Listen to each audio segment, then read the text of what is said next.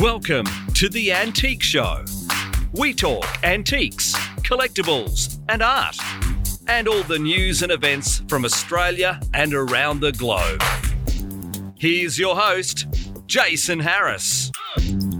Oh, he has the voice of angels. Welcome to The Antique Show. This is a special edition called Discover. We're going to take one subject, one artist, one piece of porcelain, pottery, jewellery, whatever it might be, and we're going to dive deep into this in a 3 to 5 minute journey of discovery into that special piece. So join us for Discover.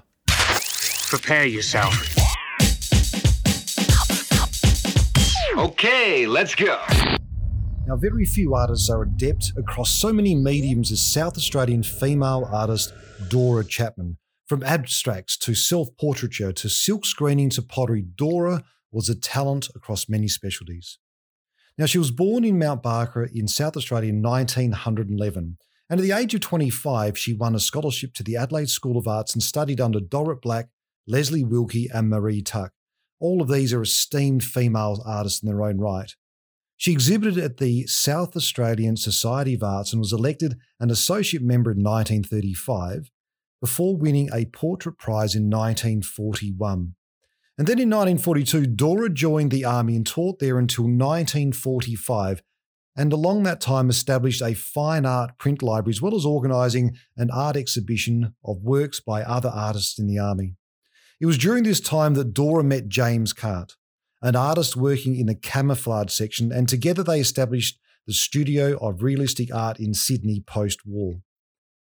Together they travelled to London in 1950 and stayed in Europe for 5 years, touring back through Italy, England and France, before later returning to Sydney for a year and then finally settling back in Adelaide. And it was here that she won the coveted Melrose Prize for Portraiture in 1961 and continued to give lectures at the SA School of Arts until she finally retired in 1969. And sadly, she passed away aged 84 in 1995.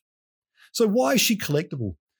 Now, Dora's works can be found in many galleries across Australia, and she had a huge influence on the art scene and students right here in Adelaide. And it's little wonder she's coveted by so many Australian art collectors, especially those who collect female artists.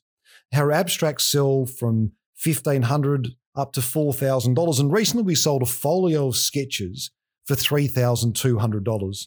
Now, I particularly like her works. I'm not a big fan of portraiture normally, but her portraits are quite amazing. They're detailed, and she spent a lot of time getting right into the soul of the person as she was capturing them on canvas.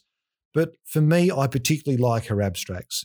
They're simple, and yet they use this bold colour, and they have this mind-twisting design as a lot of abstracts do.